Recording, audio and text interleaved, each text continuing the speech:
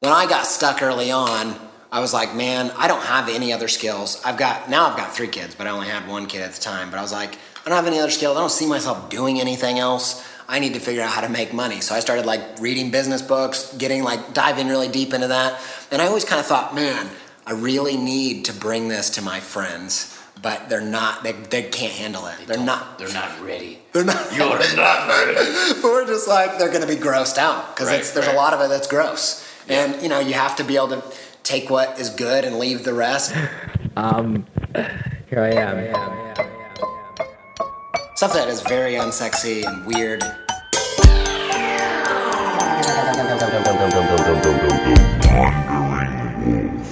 Thanks for that. It's really weird because I'm not really speaking to you in front of me, but I have to think of you as in front of me because if I don't, then I won't be able to speak to you. How you doing? How do I take that and make it palatable to people that are like me?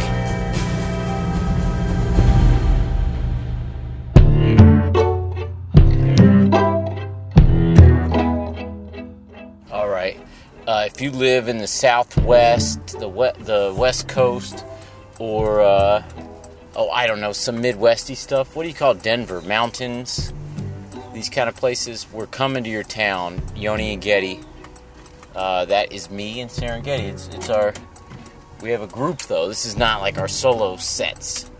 We have a full band kind of deal that we are touring, and we just got back from a tour in the East Coast and the Midwest, which was great. Thank you everybody that came out to that. I didn't mean to say great, like loud. Thank you everybody that came out to that, and those of you that came up to me and said, hey, I listened to your podcast. Always appreciated.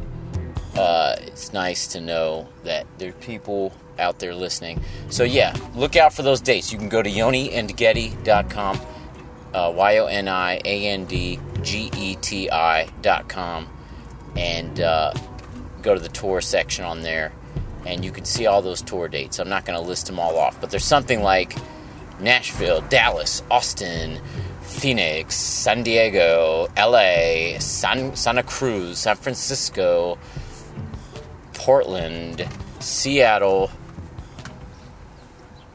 the other one, the SLC, Denver. I think that's it, man. Maybe there's Boise in there or something. I don't know. But I think that's it. That was a pretty good list off. If you live in one of those places or somewhere around there, check out the dates. Okay. I am just driving home now. You can hear this is me driving through the Cincinnati city streets. Just leaving Whole Foods now. I just needed to get deodorant. I just ran out. This is a bad time of year to run out of deodorant. And I use those, the more natural brands. So I was just open. But I just took Marty to get his nails clipped. That's the one thing that he really won't let me do. He scratches me all up. So I took him to PetSmart to do that. And he scratched the people back there all up. But, they're getting paid. They're getting paid to do it. They didn't seem to mind. And then we went for a long walk in a neighborhood called Hyde Park. Now, I don't know what that sounds like to you. I mean, there's a Hyde Park in London. There's a Hyde Park in Philadelphia. I believe there's a Hyde Park in many, many different cities.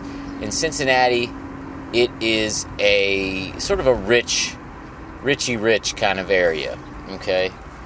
So naturally, I like to drive there from my sort of working class neighborhood. I like to drive to Hyde Park and park and walk around with my little dog and just pretend that this is where I might live. I just enjoy the niceness. I enjoy looking at the houses. And, this is like when we were kids, my whole family, we had 5 people in our family, 3 kids, and then my 2 parents. And we would pack into whatever little, bootsy-ass car we had. We had, like, a Chevy Reliant, all rusted out, used car, whatever. We all pack into that car close to Christmas time. And my dad would drive around, and we would go to like nice neighborhoods and drive around looking at the nice Christmas lights. You know, and this is a Jewish family you're talking about that didn't even celebrate Christmas, but we just enjoyed that. We enjoyed going to a nice neighborhood and looking at the beautiful lights. I don't know if any of you can relate to that or not, but that's what we did as a family. And now I do that as a sad solo individual. I'm a family of one, you know? One man gang. Remember him from WWF wrestling? One man gang. Wow. Or was he a WCW, or was he an NWA? Maybe you can tell me. Or did he jump around? Did he turn into Hakeem? I think he turned into Hakeem, who was like this like Afrocentric white guy. Am I thinking of the right guy? Who wore like sort of I don't know what you call those things. What do you call them? Not kufi, but what what are those shirts? You know, like an African shirt. You know what I'm talking about. I just can't remember the word. Anyway, one man gang. And I think later he turned into the Big Boss Man. Am I thinking of the same guy? Is this crazy? Who was like this like southern racist cop wrestler? Who remembers this stuff? Let me know. You can email the Wandering Wolf Podcast.com, the Wandering Wolf Podcast at gmail.com. You can go to the Wandering Wolf Podcast.com. You can donate to the podcast there. You can buy t-shirts, podcast t-shirts, and other stuff. Tapes that I have, mixtapes and things. I thought that lady was walking a pony, but it was just a big dog. But there was a lady in Berkeley, and you tell me if anybody remembers this, that would walk a donkey. Was it a donkey or like two goats? Something that was off. But it's Berkeley, and it was like considered fine. I guess it's legal. And she would walk them around the neighborhood like it was a dog. Anyway, I just went yesterday to my friend's farm, and I'm going to try to get him on the podcast, but I went to high school with this guy, my friend Kyle, and a couple other guys, my friend Yuri and my friend Alex, and it was Kyle's birthday, and we did a sort of a surprise party for Kyle. And I hadn't seen these guys in over 10 years, and even then I saw them like once briefly at a Y show. So this is the kind of thing where I really haven't hung out with these guys since high school. And it was cool, you know, my friend Kyle, his family, his dad, I guess, bought this farm, this big-ass farm in, I'm putting the windows up because those cars are too loud, in West Ohio, like right on the Indiana border. They bought this big-ass farm, and they raised cattle. Like free range or whatever you call it, grass-fed. He's all about the grass. He's like, having good meat means having good grass, you know. And it's like he's all natural. It's wonderful. And we tried the beef, and it was really good. And it was a cool little time. We drove around on the little like go-kart thing, like the John Deere go-kart thing, and just looked at all the land. It was, I don't know how many acres. It was huge. I shot a gun for the first time, and now this is, you know, I'm aware that this is in short succession from that shooting in Orlando, but this is a different situation. I'm in the out in the country, and I shot a .22 rifle into a pond. You know, this is a gun that he keeps for varmint and all that. You know, like Fox getting in the hen house or whatever. He does have hens as well. Tried the eggs. Excellent eggs. So it was really cool. I told him I'm going to have to go up and do a podcast with him because I don't know any other farmers. He went on his spiel. We started on the go-kart thing, and he's like, good beef starts with good grass. We grow the grass here. You know, we grow alfalfa and blah, blah, blah, blah, you know, and he's all about hay. He wants me to come up and bale hay for him, just for fun. Anyway, that was a real treat. Now, a few weeks ago, I got with my friend Andy Miller, who I am speaking to on this podcast. Now, he has a podcast called Creative Pep Talk. It was actually his idea initially to interview me. And that's sort of what this is. Because he was mainly asking the questions. I was being, you know, polite to him because that's what he had wanted to have me on. But I said, let me take the opportunity to also put you on the podcast. So, unfortunately, we don't get too much into Andy's life. We'll do another podcast where we flip it and I ask him questions. But you at least get a bit of an idea of what he's about. He's an incredible, I guess, graphic designer or commercial artist. I don't know what he likes to call it exactly, but, or just artist. I don't know. You can just call him an artist. But he's done several posters for me and why, and he has done, he did the podcast logo. God damn it. He did the Wandering Wolf logo and the t-shirts, the Wandering Wolf t-shirts, the garden tee. I'm a big fan. So, yeah, I got to meet up with him in Cincinnati at a pool party. So I was at a pool party. He came by. We did the podcast there. Not exactly poolside, but we went inside to find a quiet room and did it there. Oh, Marty is tuckered. He is just laying out. He won't drink as much water as I feel like he should drink, but maybe when we get home. All right, I'm gonna leave you all to it, and I'm still sort of just coming off the tour, even though it's been a week, honestly, or not quite a week, but close to a week. But I still, it takes a while to feel like, okay, I'm getting into the groove of things again. So I'm just going to take it easy. I've learned not to fight myself, force myself to do a bunch of stuff. So I'll just put the podcast out. Got a couple more coming at you as well. All right, let's get to this talk with Andy Miller.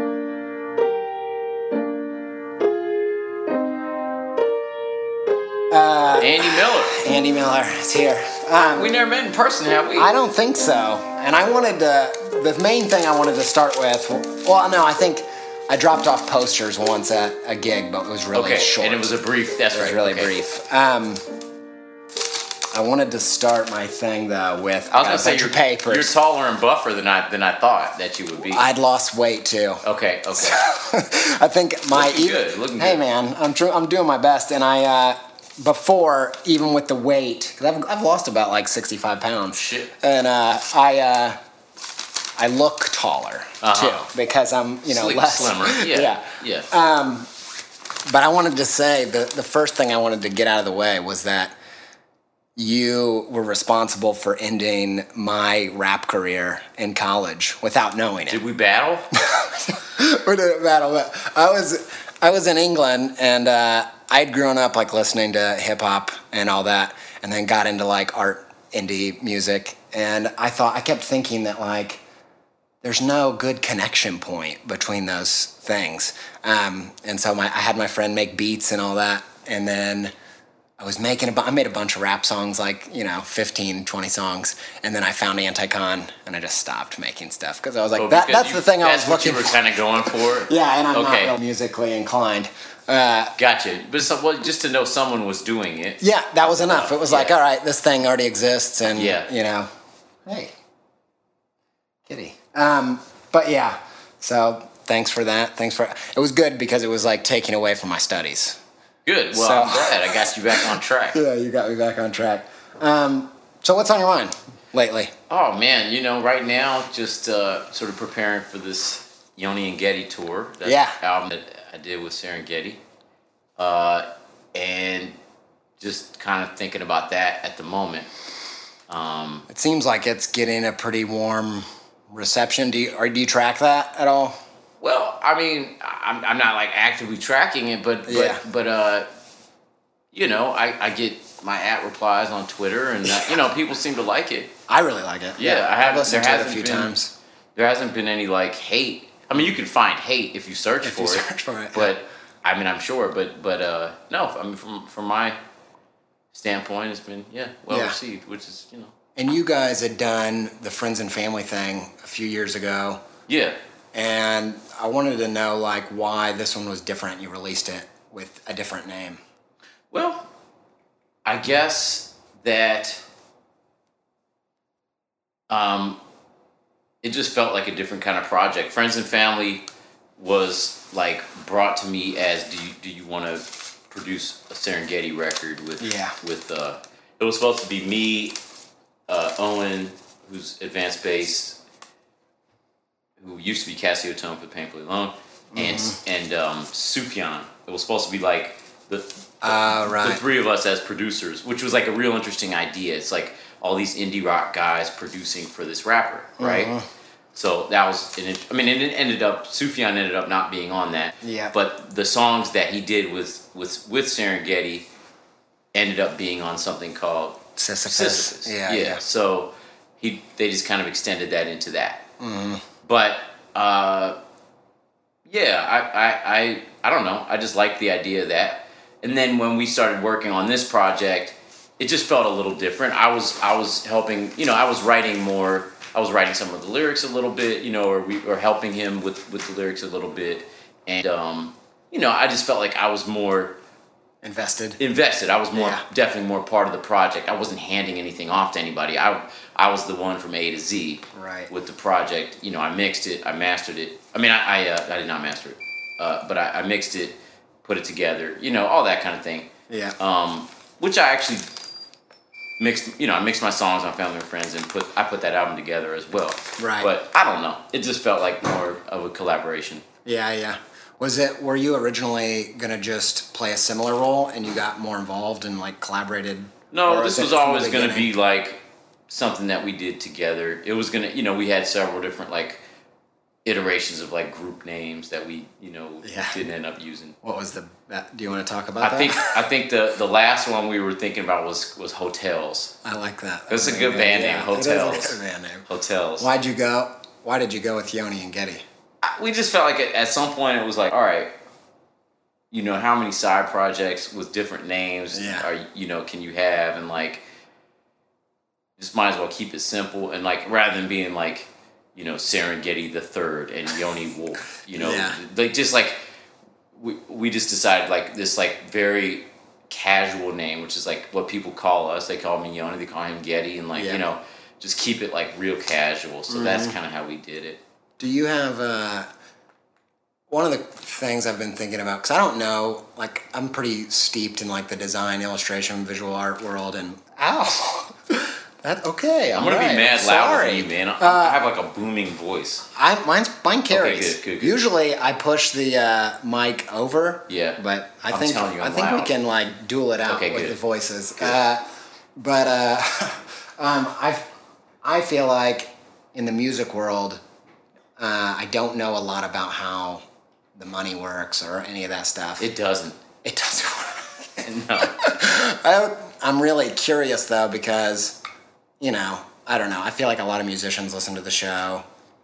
I have a lot of friends that are musicians, have tried to make a go at it, and I know it's like ultra hard. Yeah. Even if you find success or whatever that might mean. Right. But do you find it? Do people follow you project to project when you're doing like your solo stuff and your Y stuff and then stuff like this? Do you find like a pretty significant amount are like following you from project to project? I mean, you know, there are a smattering of people that do, but like by and large, the only thing that I do that, you know, makes a pretty sizable.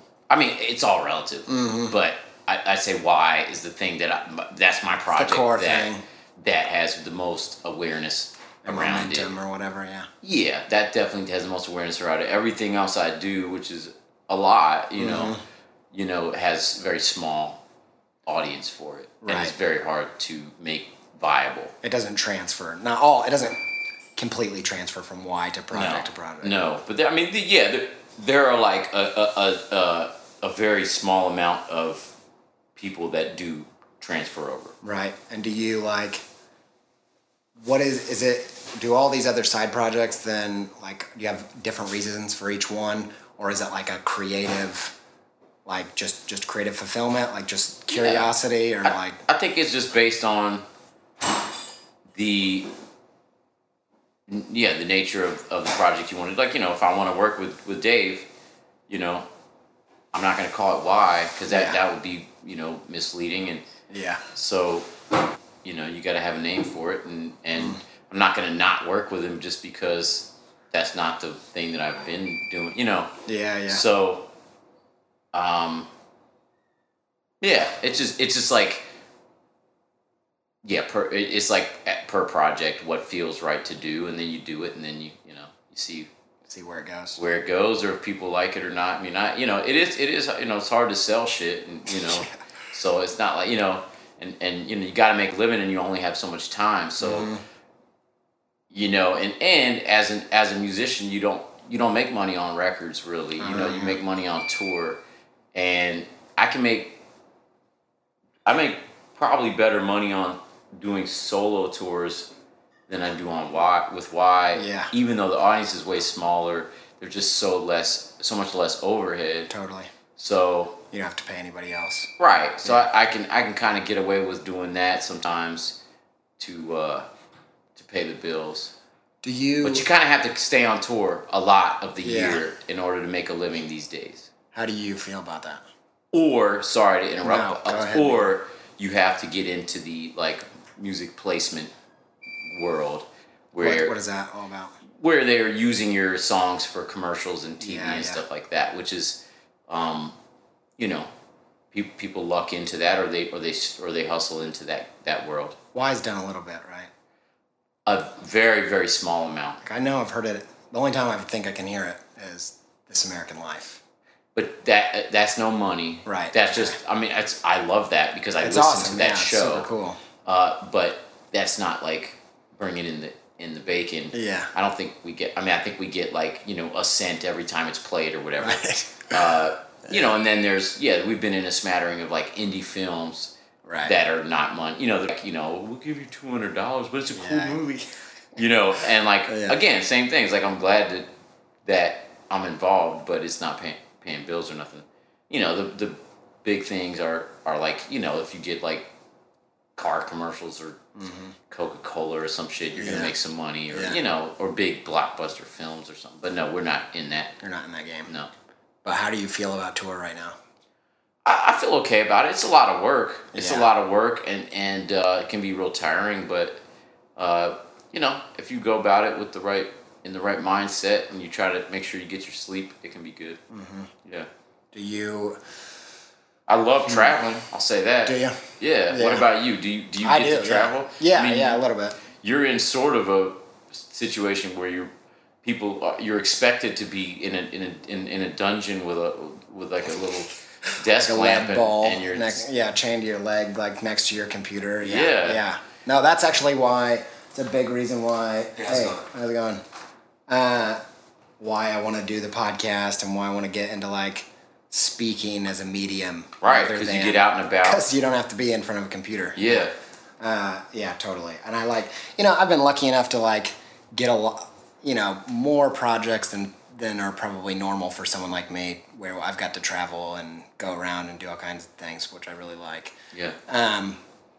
But yeah, have you gone through like being pissed off about music and like how valuable it is to people and how much they don't pay for it, and like did you go through that? I don't know. I mean, I can't be mad at anybody because that's like it's the way of the world right now, and like I'm always watching shit for free on the internet or Yeah. listening to shit for free. So it's like, I think whatever. People are always looking for some new model of how to survive, doing music or Or whatever. other content, whatever.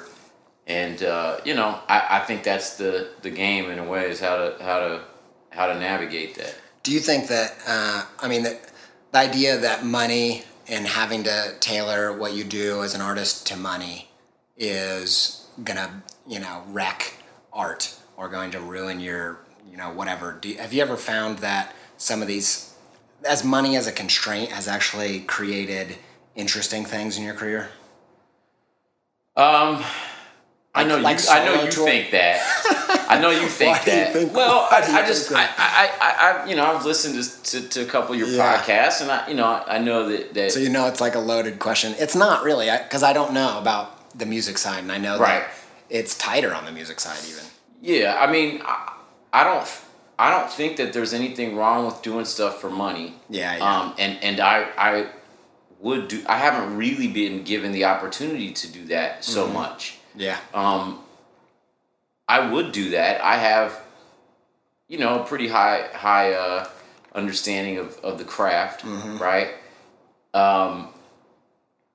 That said, I have a distinct voice, so I think maybe for maybe for me as a singer, maybe that's not something that I'll ever be asked to do. But as a songwriter and as a producer, recording guy, mixer, the other hats that I wear, I'd be glad to do money gigs for that stuff.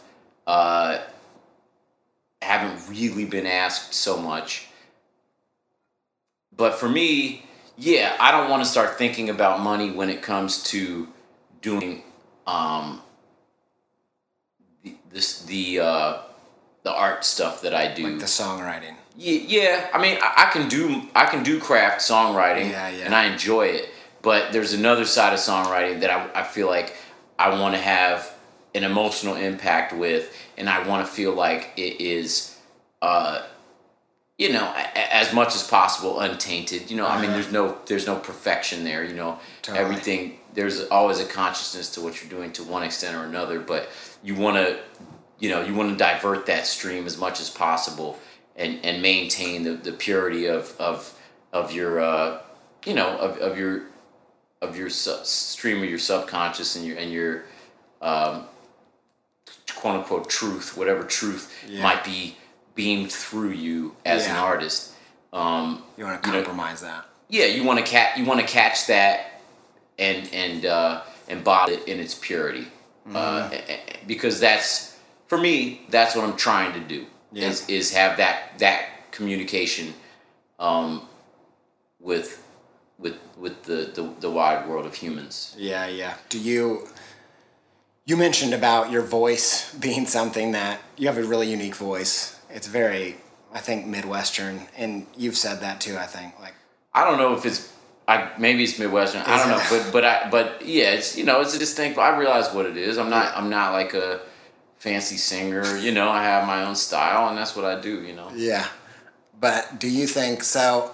One of the ideas on the podcast that I explore a lot is like it's okay to polarize people, because if people all what I always say is, like, if you made these beautiful, immaculate balls of rice and opened up a restaurant, like, you wouldn't offend anybody. Nobody would be upset about it. Like, but nobody would tell their friends about it either. Right. But if you had raw fish and fish eggs and seaweed, all of a sudden you're like pissing some people off, and then some people are like super excited about it.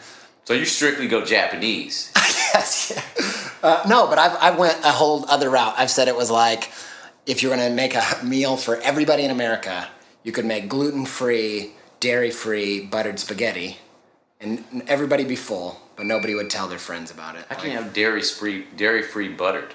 It's got to be something. They're saying like some soy substitute. Butter or whatever. Okay, yeah. But if you made that, everybody would go. Wouldn't go. No one would go hungry. Right. But no one would be pumped about it. Right. And do you think that your voice, being pretty different as a musician or a singer, has polarized people in a good way, or like, do you think it's something that makes you stand out? Yes, absolutely. I don't think that that I would have had the success that I've had. Not that like I said, that's all relative. I haven't had a huge amount of success, but to the extent that I have had success, I think a lot of that is based on something that is polarizing. You know, is my take on the world and my voice, which are both not something that are stereotypical. Whatever I am, Mainstream in any way. music, mainstream whatever, at all. yeah. They have a uniqueness that you love it or you hate it, you know, or you just don't really like it that much, or you kind of like it.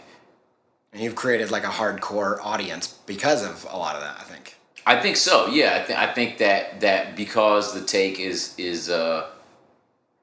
pretty honest and not right up the middle, you have people that identify with it. Do you think about any of this stuff? I mean, I'm thinking about it right now. I mean, you know, yeah, sure, yeah, sure. I just always find that, you know, in my little corner of creativity, which I always see, there's tons of things that, you know, cross over between comedians and singers and designers and all that. Totally. But at the same time, there's a whole niche around what's acceptable in terms of how you approach creativity or how you approach business or whatever. And I often find when I'm like hanging musicians that there's a whole different way of approaching it, and that some of it's like taboo to think about it. And I'm a pretty strategic person by nature, right? And scheming and everything. Yeah, just thinking about how can I. Yeah. Yeah, I think if you say scheming, it sounds like. Well, I mean, I don't. You know. I mean, I think the brain is programmed to scheme, and you know, in many ways. And I think the idea of meditation and sort of what's that buzz phrase that people say? Mindfulness. Yeah. You know, is to get below that scheming mind, right? So right, yeah, true. My mind is always scheming one way or another, whether it's about you know, my shopping list or if it's about you know, does she like me or does she not like me, or you know, how can I make her like me, or how can I, you know, where am I going to get my mortgage money from this month, or you know, all that stuff is scheming. You know what I mean? I'm not saying it's necessarily nefarious, but you know, is it taboo for a musician to be aware of? I mean, you know, you want to believe that there is a certain mystery to the musicians that you like, maybe more so than the commercial artists that you like, totally, or designers that you like. Maybe it's in the same way that you want to believe that Goya has mystery around him. Right. You know what I'm saying? Yeah. You know, or Picasso, or you know, whatever. You know, these enigmatic characters. Yeah. And you know, to an extent, like the music is even a mystery to me to some extent. Songs I write, even, you know, sometimes it's like, how did I think? Like I'll listen to something I did 10 years ago. I don't really know how I thought of that. I really like that, you know. But you know, on the flip side is that I'm also scheming always and thinking about how to do this good. But you know, also part of the process of, and you just let me know if I'm talking too much. I want you to just keep going, man. Also part of the process of making shit, you know, as an artist of any kind, is that scheming, you know, brain. Is that like, you basically always have A and B. It's all binary, really. It's like you have choice A and you have choice B, and okay, choose choice A. Okay, now you have choice A and choice B. Okay, choose choice B. You have choice A, choice B, choose B. You know, so any artistic endeavor is a series of those decisions. Whether it's a pencil mark, you know, do I, you know, do this as a hash, or do I do it as a soft shading, you know, or it's stipple. You know, it's like sometimes you have A, B, and C, or A, B, C, and D, whatever. Yeah. But you can think of that of any creative endeavor, any artistic project as a tree of those decisions, beginning with one decision in the very beginning and ending in a very full tree of many branches and many leaves, you know, and hopefully it's finished with leaves if you want it to look good, you know, whatever. but and that's not the mysterious part of the process. That's kind of like, but it is to an extent. There's a scheming to that. Okay, it would look better if it was this or that. But there's also the instinctual part of it. That there's a subconscious flow. That's what you want to get into, is that flow state where you're not really thinking about it with that scheming mind, where it becomes like they're making the choices for you. Almost. Exactly. Yeah. I don't have the question about whether I should do this or that. I know this is the thing I need to do. Next, this is the thing I need to do. This is the thing, And the more you allow yourself to fall into that, the less scheming and the more scheming it is, the less honest it feel. I could say that. Yeah, true. The less pure it's going to feel. Yeah, that's totally true. Did you listen to... I just flipped what I was trying to say. Actually, I just negated what I was... Because I was trying to say that was part of the scheming mind that was necessary for doing work. I almost feel like, though, you have... Like, there's a degree where you have to start... A lot of times, you have to start with the discipline of, like, the binary, like, just doing it. Yeah. Man. Especially if you're going to be like a pro. You're going to have to, there's lots of times on a project where I'm not feeling it early on, and I just have to do the things that I know that are most likely to get me in the zone. Yep. I heard there's a guy called Christoph Niemann. He's a really talented illustrator, does like New York Times, New Yorker covers, all that jazz. And he said that, like, if you're a pro, you can do good work on a consistent basis, but the great work is, like, still not up to you. Like, it just... Sometimes it happens, sometimes it doesn't, and you get good at catching it, but it doesn't always kind of... I think that holds true for music as well. Really? Yeah. Did you catch the Joanna Newsom on Marc Maron? I did, yeah. Yeah. That was pretty good, yeah. She never does anything like that, which is... No, I was delighted to listen to her. Me too. But I thought it was interesting where she talks about getting a song in reverse. Is that where she talks about that? Well, she said that, yeah.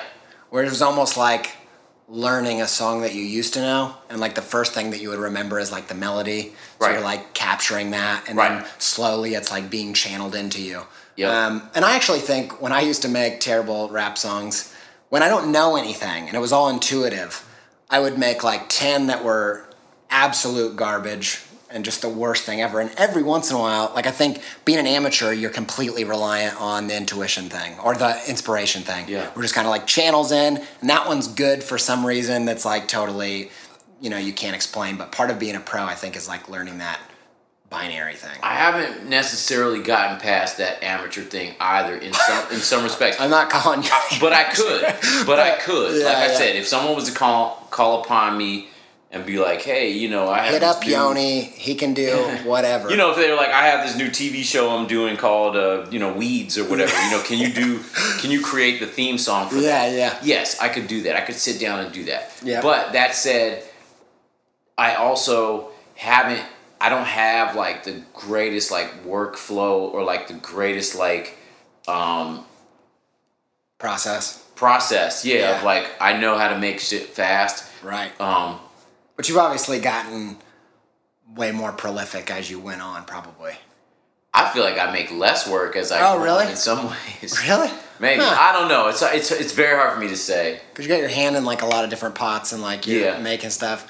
What does it look like for you to come up with a song? If that's not a super boring question, we'll go there. But I'm interested to hear it because I think... It's different every time, man. I mean, that's the thing. It's like, that's the idea of like... Of what we just said about A-B, or ABC, whatever. Like, I don't have... There's not a clean... Well, I can say that I somehow start writing something in the beginning of the process, and then at the end of the process, I'm sort of mixing things. Right. You know what I mean? And it's really like, is it lyric driven?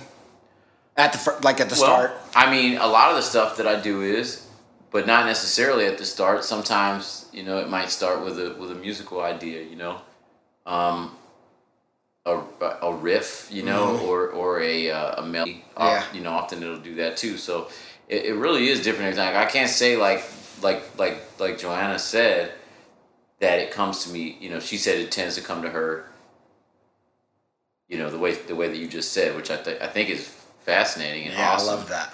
But it for me, like, I'm just always trying to like have my ear open for that thing to touch me. Yeah. And I've had like, I've heard it described in that way of like catching something. Or you feel like,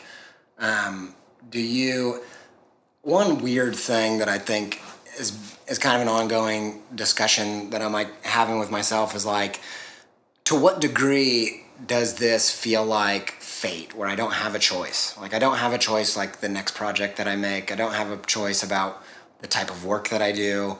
And then there's so there's a degree in which it often feels like fate. And then there's a whole other side that feels like free will. I'm like drumming up things. I call it like the difference between like making waves and riding waves. Like, a lot of times the stuff that I'm like making happen, doesn't end up working out, but it gets me to interesting places where like something will come along and take me. Do you feel like you have been in control of the way that your creative like career has like unraveled, or do you feel like it was not up to you? No, definitely not. Like, you talk about being like a someone who, you said you.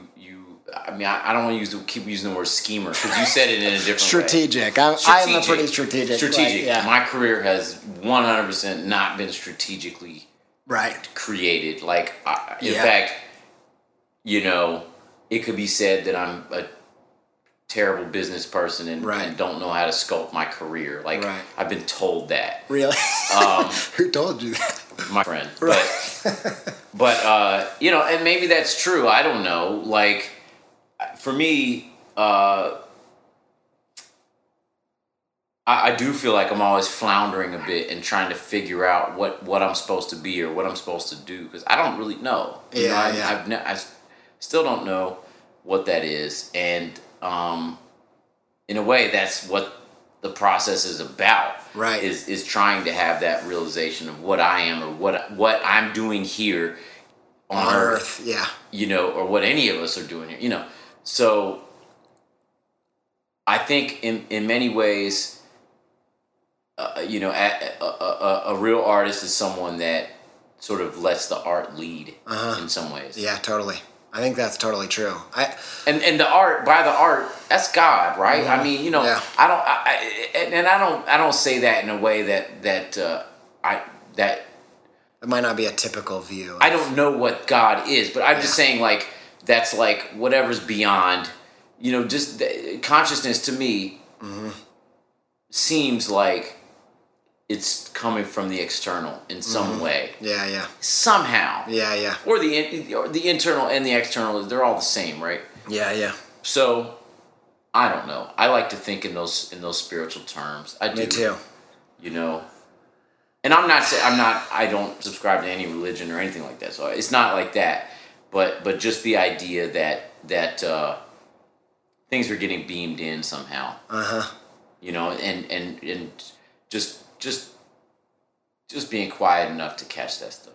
Do you feel like, have you felt like on different albums that you were at the center of what you should be doing at that time?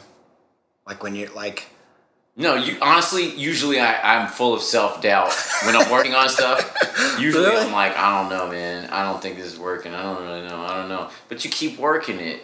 All the way through? You keep doing those A-B decisions, man. Yeah. And then by the end, if you've been in that flow state enough, you start to realize, like, okay, this is shaping up into something, actually. For every album, do you think that there weren't any, like, outliers to that?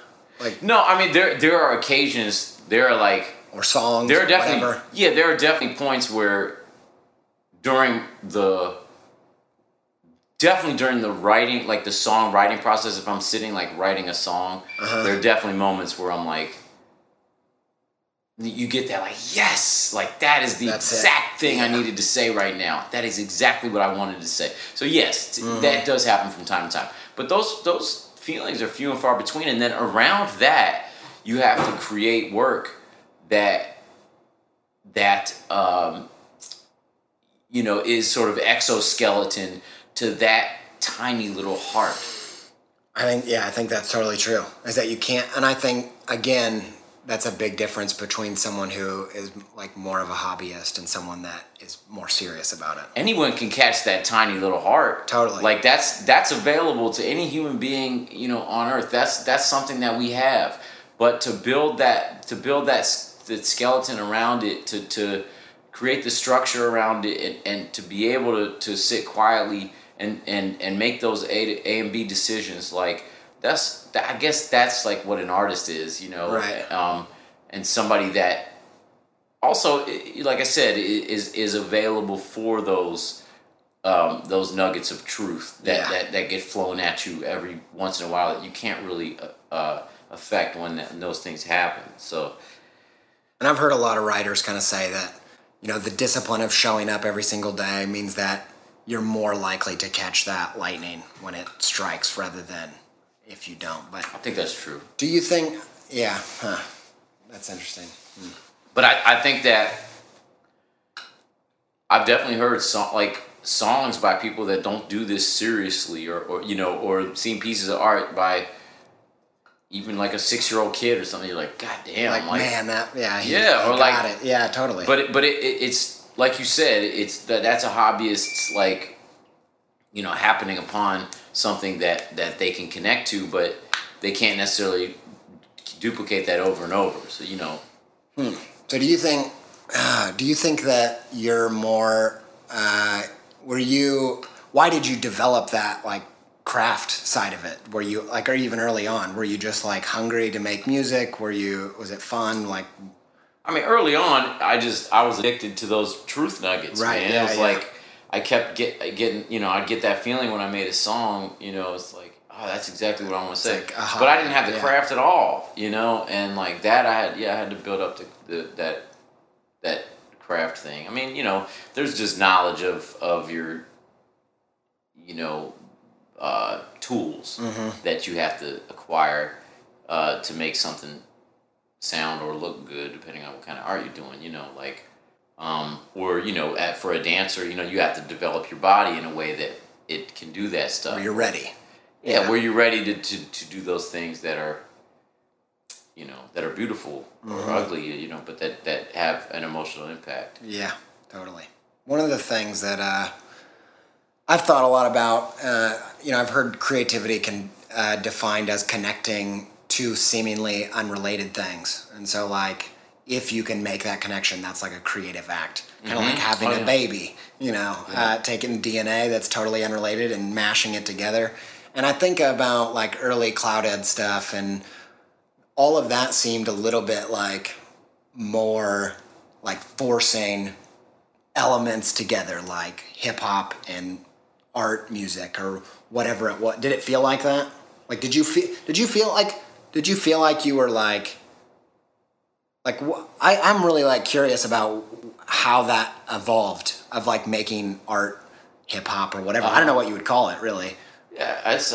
Yeah, maybe art rap is a good way. Yeah. I don't know. I mean, we were art school kids. I mean, 2 out of 3 of us were art school kids. Were you? Mm-hmm. I didn't know that. I missed that completely. Yeah. How did I not know that? Well, I mean, I don't know. We've never really talked that much. So, I know, but I listened to a lot of the podcasts. I feel like I would have picked that. Where did you go?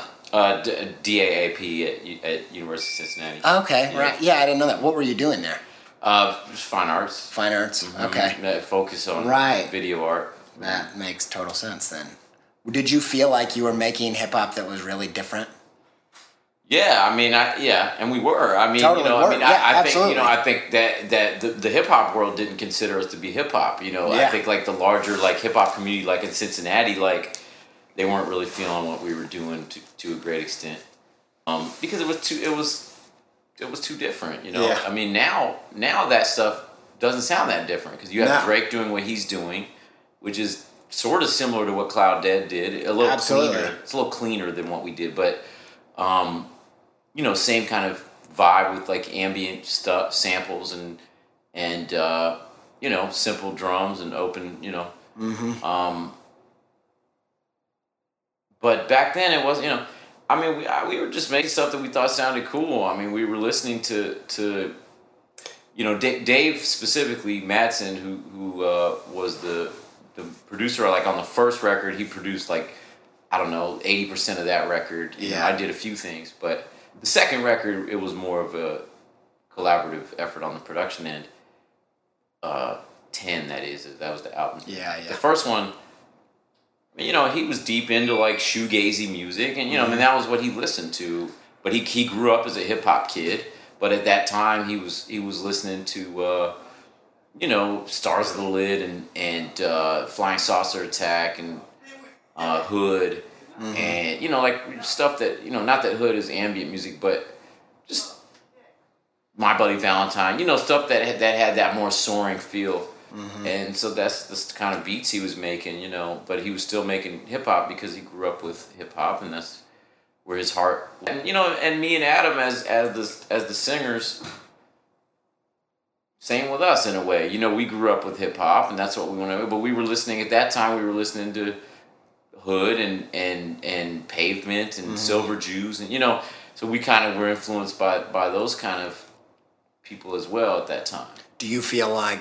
But was it a creative like gap for you, like where? Because you know, for as an example, for me, like this podcast is very much like heavily influenced like by business podcasts, marketing podcasts, stuff that is very unsexy and weird, and most people in my industry are not going to touch that. They may sound unsexy, but money's sexy. But money's sexy. But you know what, man? But that's the thing is like when I got stuck early on, I was like, man, I don't have any other skills. I've got 3 kids, but I only had 1 kid at the time. But I was like, I don't have any other skills. I don't see myself doing anything else. I need to figure out how to make money. So I started like reading business books, diving really deep into that. And I always kind of thought, man, I really need to bring this to my friends, but they're not, they can't handle it. They're not ready. They're not. You're not ready. But we're just like, they're going to be grossed out because there's a lot of it that's gross. Yeah. And, you know, you have to be able to take what is good and leave the rest. And it's just not, I'm good at not judging a book by its cover. I can like take from anything. Yeah. But it was when I thought about doing that kind of podcast or doing that kind of content, it was years until I could figure out how to translate it. And I just wondered if like into your life, you mean? Yeah, and into my world. Like how do I take that and make it palatable to people that are like me? And I always just wondered like if it was like felt more like kids goofing around at that time, or did it feel like harder to train? Like I guess I just feel like you were doing something pretty innovative. We were not. I can answer to say we had no inclination towards making money, and we had no thought of the idea or possibility of making money. But was there a chasm though? Not even in the money side, but for me, like I did a bunch of things to translate that to, like, I don't take myself super seriously. I joke around about Boys to Men a lot and stuff, all that kind of stuff, and really ridiculous metaphors, all kinds of things to be like, look, I'm not like skeezy, weird business guy trying to manipulate other people. Yeah. I'm not trying to make crappy art that like get rich quick scheme. So I had to figure out all these tactics to like mash these two worlds together. And I just wondered if in that same way, taking that art music and taking rap felt like a challenge, or was it just really natural? It was very natural. It was we were I mean, we considered what we were doing to be rap music, and but rap music that was natural to us, that felt like where we were coming from. You know, when I was 16, I rapped with a Long Island accent because all the rappers I listened to were from Queens and Long Island. Yeah. You know, when I was 19, 20, I met Adam Dose and Dave. I know something like we decided that we wanted to just be our natural selves. You know, it was like, I don't have to be from Long Island. I'm from Cincinnati. Like, you know, and we just and that was all organic though. You didn't yeah. I mean, yes, we're having fun. I mean, that record is so goofy. Like, we're just true. It's funny and we're just being silly. You know, like we're just like, but also doing shit that we felt like was profound in some way. You know, like so. Did you have a sense of how different it was? I mean, we were listening to. The thing is in addition to those, like what you call art music, which I would call like like ambient or like shoegazy, whatever. Yeah. We were listening to that stuff, but we also were listening to underground rap, like So we would get these tapes of kids like from the West Coast, and there was like a tape trade going on. So Yeah, right. we would sell our tapes on the internet. There was like this site called ATAC, or, Okay. and like, you know, So there was a culture kind of there was like blossoming. a culture of like this, like, you know, I would say still we were outliers in that, like our shit was a little weird sounding, you Right. know? Yeah, yeah. That stuff usually was still a little more boom bap-ish in the beats and stuff, and our stuff was, you know, we were doing this like slow, dark shit, you Yeah. know. Most shit wasn't that way, Yeah. but you know, there were groups like Stevie Tones, who did some darker stuff up in Canada. They were like from Halifax. That's Buck 65 and 6'2". Right, yeah. And then there was like people out in California. There was like the crew called the Shapeshifters. You know, like down in LA. They're doing really Okay. weird. You know, there was like this rapper Circus who was like really bizarre rapper, and we really liked his shit, and Radioactive, and I mean, you know, there were artists from all over that we were listening to that were doing weird rap, not necessarily the same Yeah, as yeah. we were doing. So there was somewhat of a context for it. Yeah. Now we happen to be the ones out of our little world that sort of crossed over into, I mean, not mainstream A by bigger any means, market, but yeah, bigger. yeah. But like we got on a label, you know, like a real label, like Big Dada, which was Ninja Tune. Okay. With we got our records pressed and, you know, to vinyl, and, you know, and we became like sort of like on that first record we became, you know, like we got some traction with like British you know, music mags and you know, like the NME and Mojo and, you know, these kind of like Like I found your CDs in stores there when I lived there. right. Yeah, So yeah. we were big in England at that time. I mean, Yeah. not big, but Big enough to be, you know. we were appreciated to an extent. And yeah, so, but yeah, to answer your question, there was some context around what we were doing. We weren't like in a bubble completely. Do you have a sense that you have influenced a lot of what's happening in the mainstream right now? I know that's like a big. I feel like statement. maybe, yeah. I feel like sometimes I hear stuff and I do feel that way a little bit. I mean, I think about the way that it all seemed to have unfolded in the past 10 years. Yeah. You know, especially with people like The Weeknd and Drake. Yeah, and for sure. I think, yeah. But not necessarily just like, I don't think like just me, but like the whole world Yeah. I was coming from.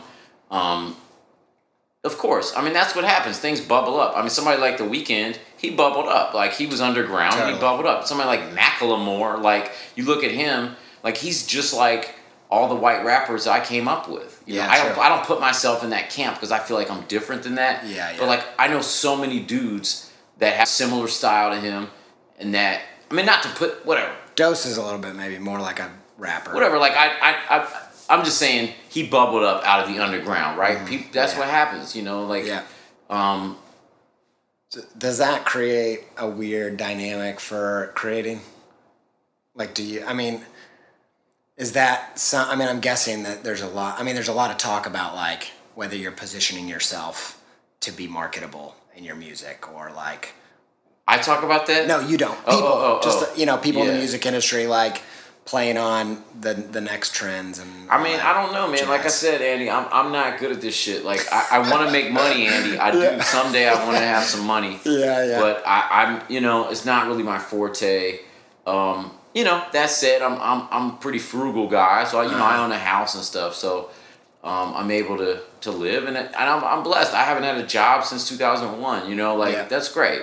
But you know, I always feel like I'm ready for it to happen. If I need, you know, it's like, oh, is this it? You know, Yeah. whatever. And that's again, that's part of that scheming brain. That's part of that's like the worry side of the scheming brain, right? Yeah. So, but whatever. I if I do, I do. Like it's this one life, and all I can do is sort of try to stay open and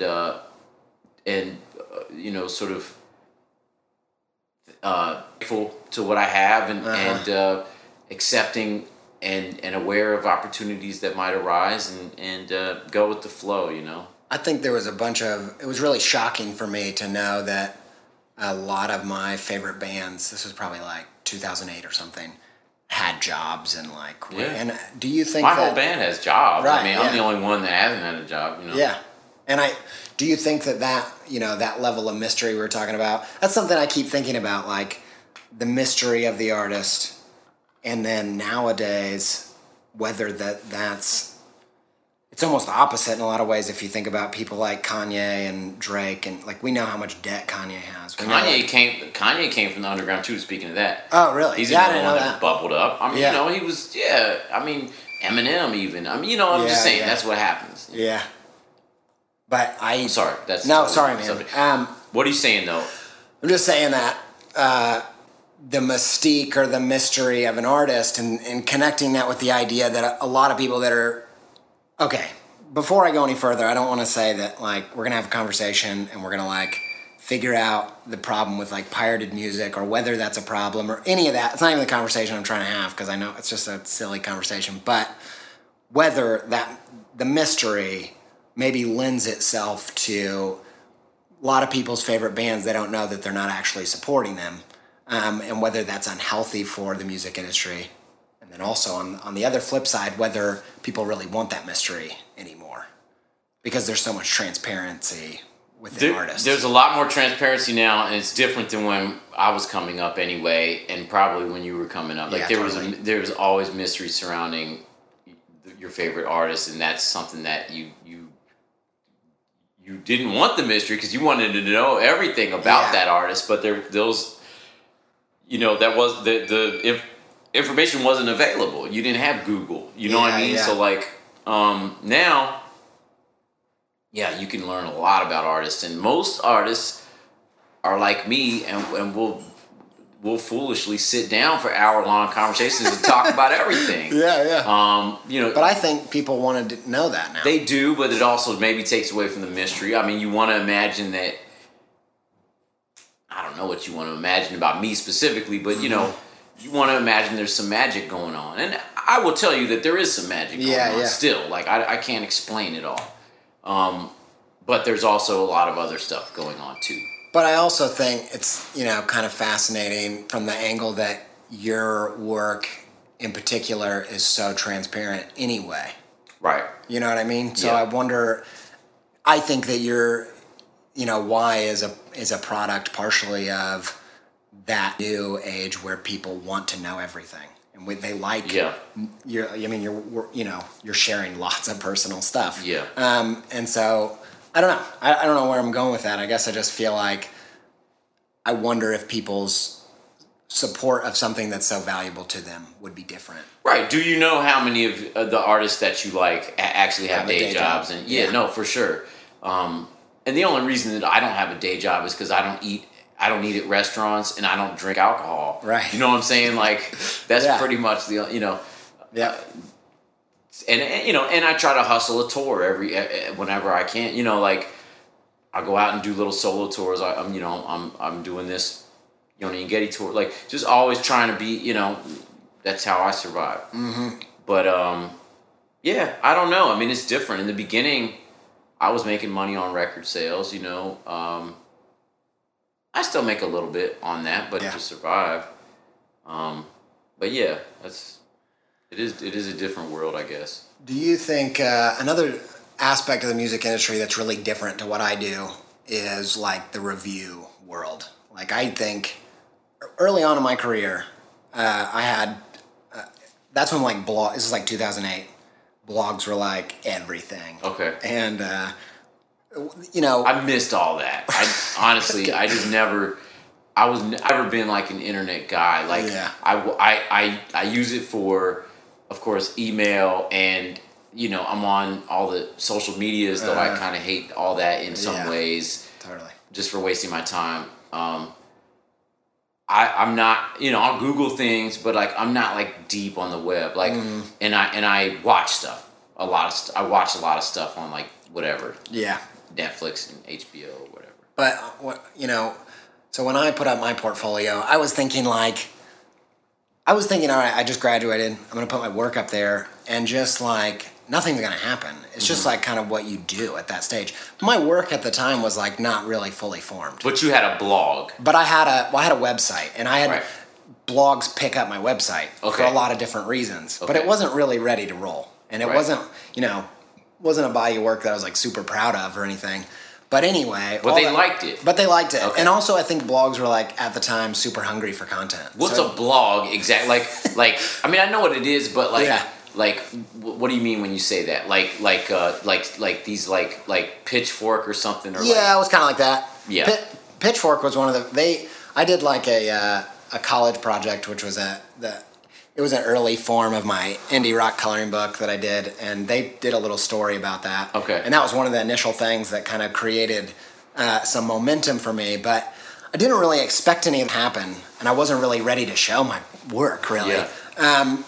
And anyway, that turned into lots of blogs carrying it, and then a lot of comments and trolls and all that stuff. And early on, people like, it was a more hostile time, I think, on the internet even. Like, and people were like just- thrashing it. People were just realizing they could be mean on the Yeah, internet. exactly. They were getting like, it was the heyday of being mean on the internet. Like, but people were thrashing my work like the year that I graduated. A lot of people liked it. Yeah. But there was a lot of people that were just like, blah, blah, just all this crap.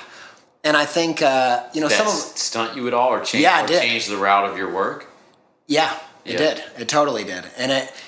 But it's a really interesting case study of like how anxiety or reviews change your work. And then I think about that compared to someone in the music industry and how dramatic, like I've only had a few mean comments and it had a pretty big impact on what I wanted to Yeah. make. And I wondered if, as a musician, if reviews or people, so much attention has changed what you do, or is it Yeah. a struggle? I think it does affect you. It affects me anyway. Yeah. Yeah. No, And definitely. does it hurt your ability to create?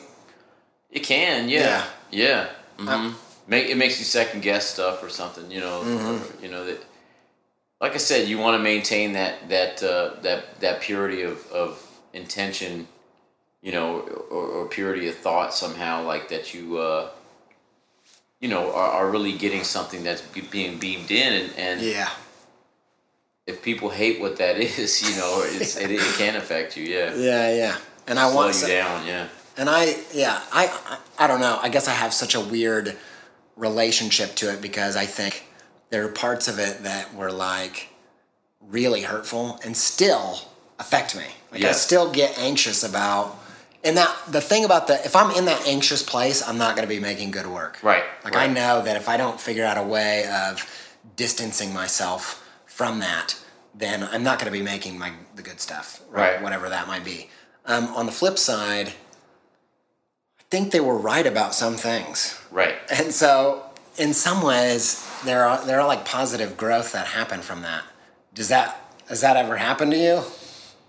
I don't think I've ever had positive growth. Well, probably, but, Yeah. but I mean, it depends on how harsh you're talking about. Like, I mean, I've had definitely positive growth from friends of mine or whatever, saying, "Hey, Like feedback and stuff. yeah, feedback, Yeah. criticism." But from some kind of internet trolls, I don't think I've gotten anything positive out of that, or out of bad reviews.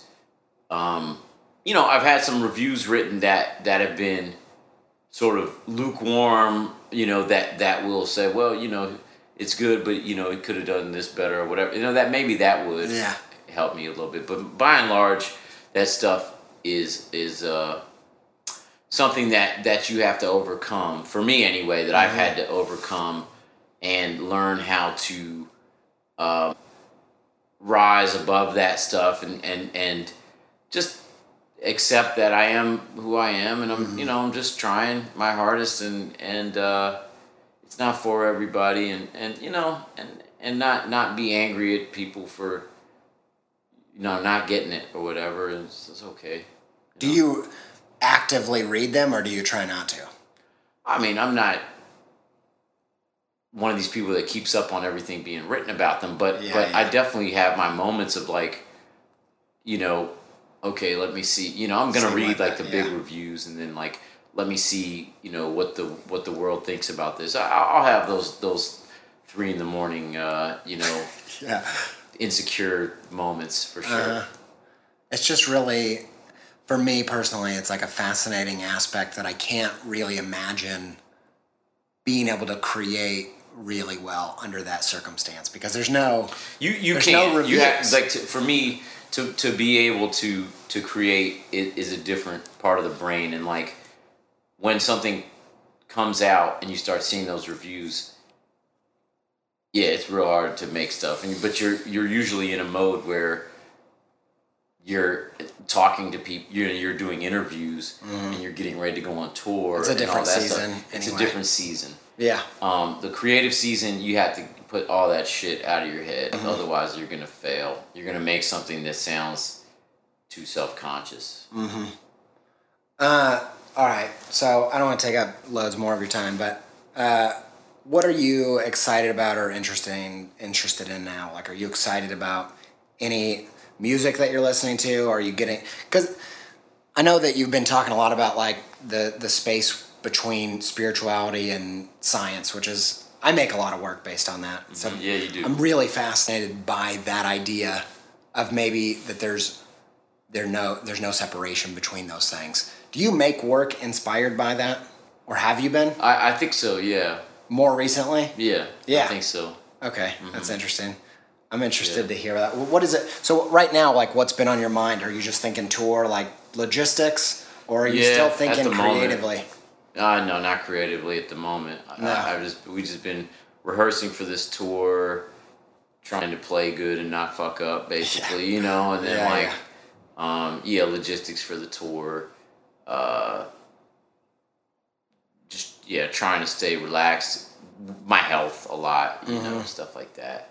More practical stuff, sort of surfacey stuff. Not really dipping too far below that.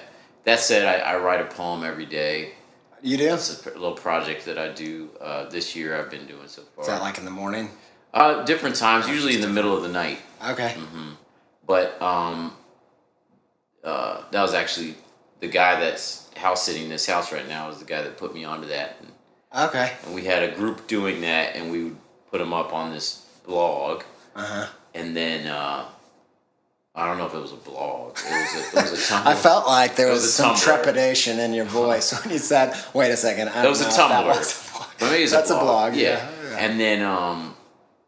And then they all quit, and I think I'm the last man standing. Really? I mean, they're not going on the blog anymore, but I have them in my computer. So yeah, but those are usually real small and just like little bits, and they're not always that great. But it's more about the keeping up with it. The discipline. Yeah. Yeah. Have some of that gone into songwriting? It could. A little bit maybe has, but not so much. Mostly not. Right. I might put together. I'm not sure what. Maybe I'll put together those chapbooks or something like that. Yeah. Have you? Has making music for a living ruined listening to music? Yeah, I mean, to some extent, not ruined it, but I Taking I've the seen edge behind off, the curtain, yeah, so to yeah, speak. yeah. So I if I'm listening to a Drake song that I like, or I'm thinking about the side chain they put on the kick, Right. or the or how he filtered not Drake but his producer or whatever, which I don't even remember his name. Noah something. Noah Noah something. Yeah. Shabib. How he filtered out that that piano sample or whatever. You know what I mean? Like, Yeah. I'm aware of it, or but I can also enjoy stuff too. When's the last time? And I pretty much only listen to Drake, which is what. No, I'm just kidding. You like the new album? I haven't listened to it. I haven't heard it yet. Yeah. When's the last time you heard something that shocked you? Shocked me, as in like Inspired whoa, or this is- what? Like, yeah. Oh man, I don't know. It's long been time? years and years. Yeah. That's kind of the negative side, is like you get into this thing because you're so passionate about it, and then somewhere along the way, I feel like for me though, I get that feeling more often from my own work, like the process of making it rather than like catching somebody else's thing. Yeah. Same here, but I mean that's not to say I can't appreciate people's work because I do. But yeah, for something to like absolutely blow my mind, it's rare. And I mean sometimes it'll be one song that'll be like, whoa, this is really good song. Yeah. I'm just gonna do like Chris Farley on the couch with Paul McCartney. Yeah, just do a few of those where I say, "Do you like Chance the rapper?" Do you remember when? Do you remember that? I think I like him. I haven't really heard him that much, but I have heard him. I mean, he's a good rapper. It's not really my style. It's a stupid question, but I keep thinking like he's doing a good job of like mixing, singing, and rapping and doing all kinds of things. He's incredible. Good. I mean, he's same as Kendrick Lamar is like they're both like technical and incredible and like and like the content is innovative all there, and smart but it's not. That said, for some reason it's a little too like up for me. Like it's like a little too like energetic. Like honestly, like for my palate, like Drake is a little better just because it's darker and slower. It's like nighttime. Exactly. Like for some reason. That said, that the first Kendrick. Not the first Kendrick record, but the one that Good Kid, Mad City. Yeah. That I listened to that like a lot, and I really that one is darker too. It's a little darker. I like that, and I like the other one too. But for some reason, it's just not as much my style. Not disparagement about him at all, or Chance the Rapper. They're both incredible. So yeah. Huh. That's interesting. Do you find sorry, man? I don't know how much time we're doing. I should go soon. Yeah, let's wrap it up, man. Okay. But I really appreciate you doing this. Oh man, dude, my pleasure. And this is gonna be on my podcast too. So awesome. Unfortunately, I didn't get to ask you so many questions. You're so good at asking me questions, man. No worries, man. And I talk way more than anyone needs to hear, so it's all good. But I really appreciate it, and I know that it's not the typical chat that goes on in the music realm. So I appreciate you kind of like, I'm glad to talk about that. This stuff is all very interesting to me, so obviously it's my life and, that's all. Anyone's life is interesting to them, so. Totally, yeah. Well, I'll let you get back to the pool. Cool. Thank you very much, Andy. All right, man.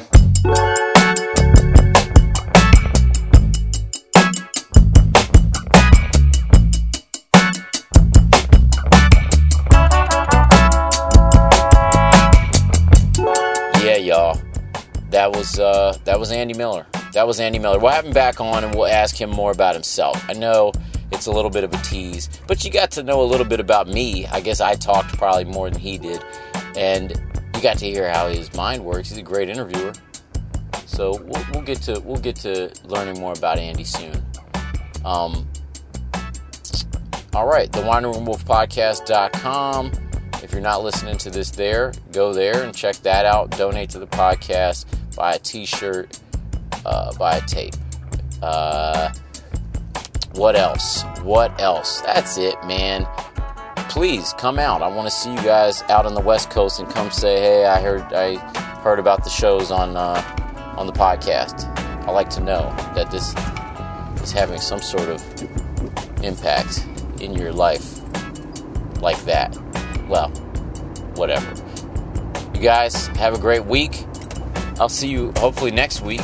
And you know what we say. Keep wandering. It's like the McDonald's.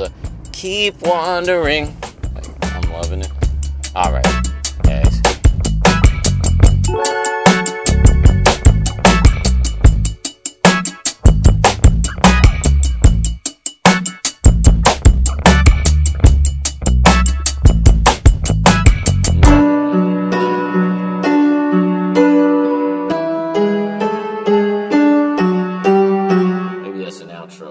Sounds more like an outro. I'm like, oh, thanks, buddy.